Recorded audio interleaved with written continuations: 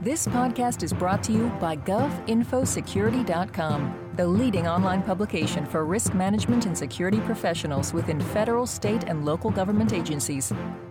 A NIST guide to securing data on the public cloud, anxiety over a presidential internet kill switch, and seeking out future cyber warriors. These are the top stories from GovInfoSecurity.com for the week ending February 4th. Hello, I'm Executive Editor Eric Chabrow. The National Institute of Standards and Technology issued new guidance on the safe use of the public cloud. The draft of Special Publication 800-144 is entitled Guidelines on Security and Privacy in Public Cloud. The report provides an overview of the security and privacy challenges for public cloud computing and presents recommendations that organizations should consider when outsourcing data, applications, and infrastructure. NIST senior computer scientist Tim Grants co-authored the report and says safeguarding data in the public cloud isn't much different from defending other types of IT. The same advice we give for almost any deployment of IT technology, because it is still the right thing to do, is one should clearly understand and plan your security and privacy aspects of cloud computing before you do these things.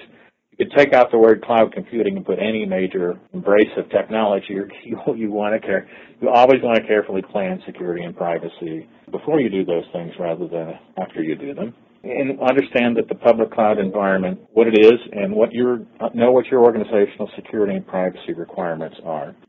You can find a copy of the draft guidance by going to GovInfoSecurity.com search engine and keyword 800-144. That's 800-144.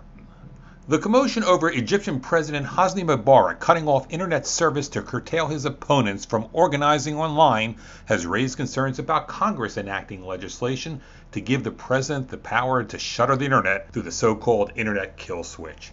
But the Senate sponsors of proposed legislation to define presidential authority in dealing with a national emergency took exception to the linkage between the bill they plan to introduce shortly and what's happening in Egypt. Nothing could be further from the truth. So says a statement from the three senators, Joe Lieberman, Susan Collins, and Tom Carper. True, their measure would give the president authority in a national emergency to cut off internet traffic to targeted critical IT infrastructures, such as the electric grids, to protect them from destruction. But the senators say their bill would forbid action that would violate the First Amendment and prohibit limiting internet traffic, emails, and other forms of communications. I'll be back after this message. Are you responsible for your agency's regulatory compliance program? Do cybercrime, data breaches, or endpoint security keep you up at night? Do you have any certifications which require continuing professional education credit hours? The solution to your problems may be the GovInfoSecurity.com educational webinar library. You'll find plenty of courses that align with your core responsibilities. Visit GovInfoSecurity.com for more information on how to access these webinars. Welcome back. Cybersecurity 2 years later. That's the name of a new report from the Commission on Cybersecurity for the 44th Presidency. It says much work still must be done 26 months after issuing its original study, just weeks after the 2008 presidential election. The original report presented recommendations by a panel of lawmakers, former government and military IT security officials, and cybersecurity thought leaders, and served as a blueprint for the president's cyberspace policy. The new report says it's not that the White House ignored its recommendations, it just got bogged down on other matters. It says cybersecurity unavoidably takes second place to more immediate concerns, such as wars and the economy. This is understandable, the commissioners say, but many important actions have been deferred despite good intentions.